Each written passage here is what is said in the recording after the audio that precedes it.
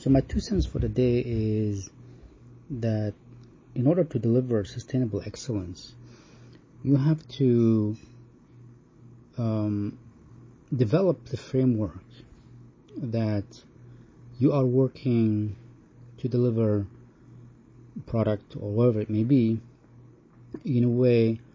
where you don't have to do gymnastics, where you don't have to pull out rabbits from hats, where things happen because you've done a million little things along the way, and every one of those little things was nothing out of the ordinary. It was simply doing things in a way that collectively is informed by a strategy, by a set of values, by a desire to adhere to a set of processes, to respect those processes, and to believe that in the end, if you do all of those things,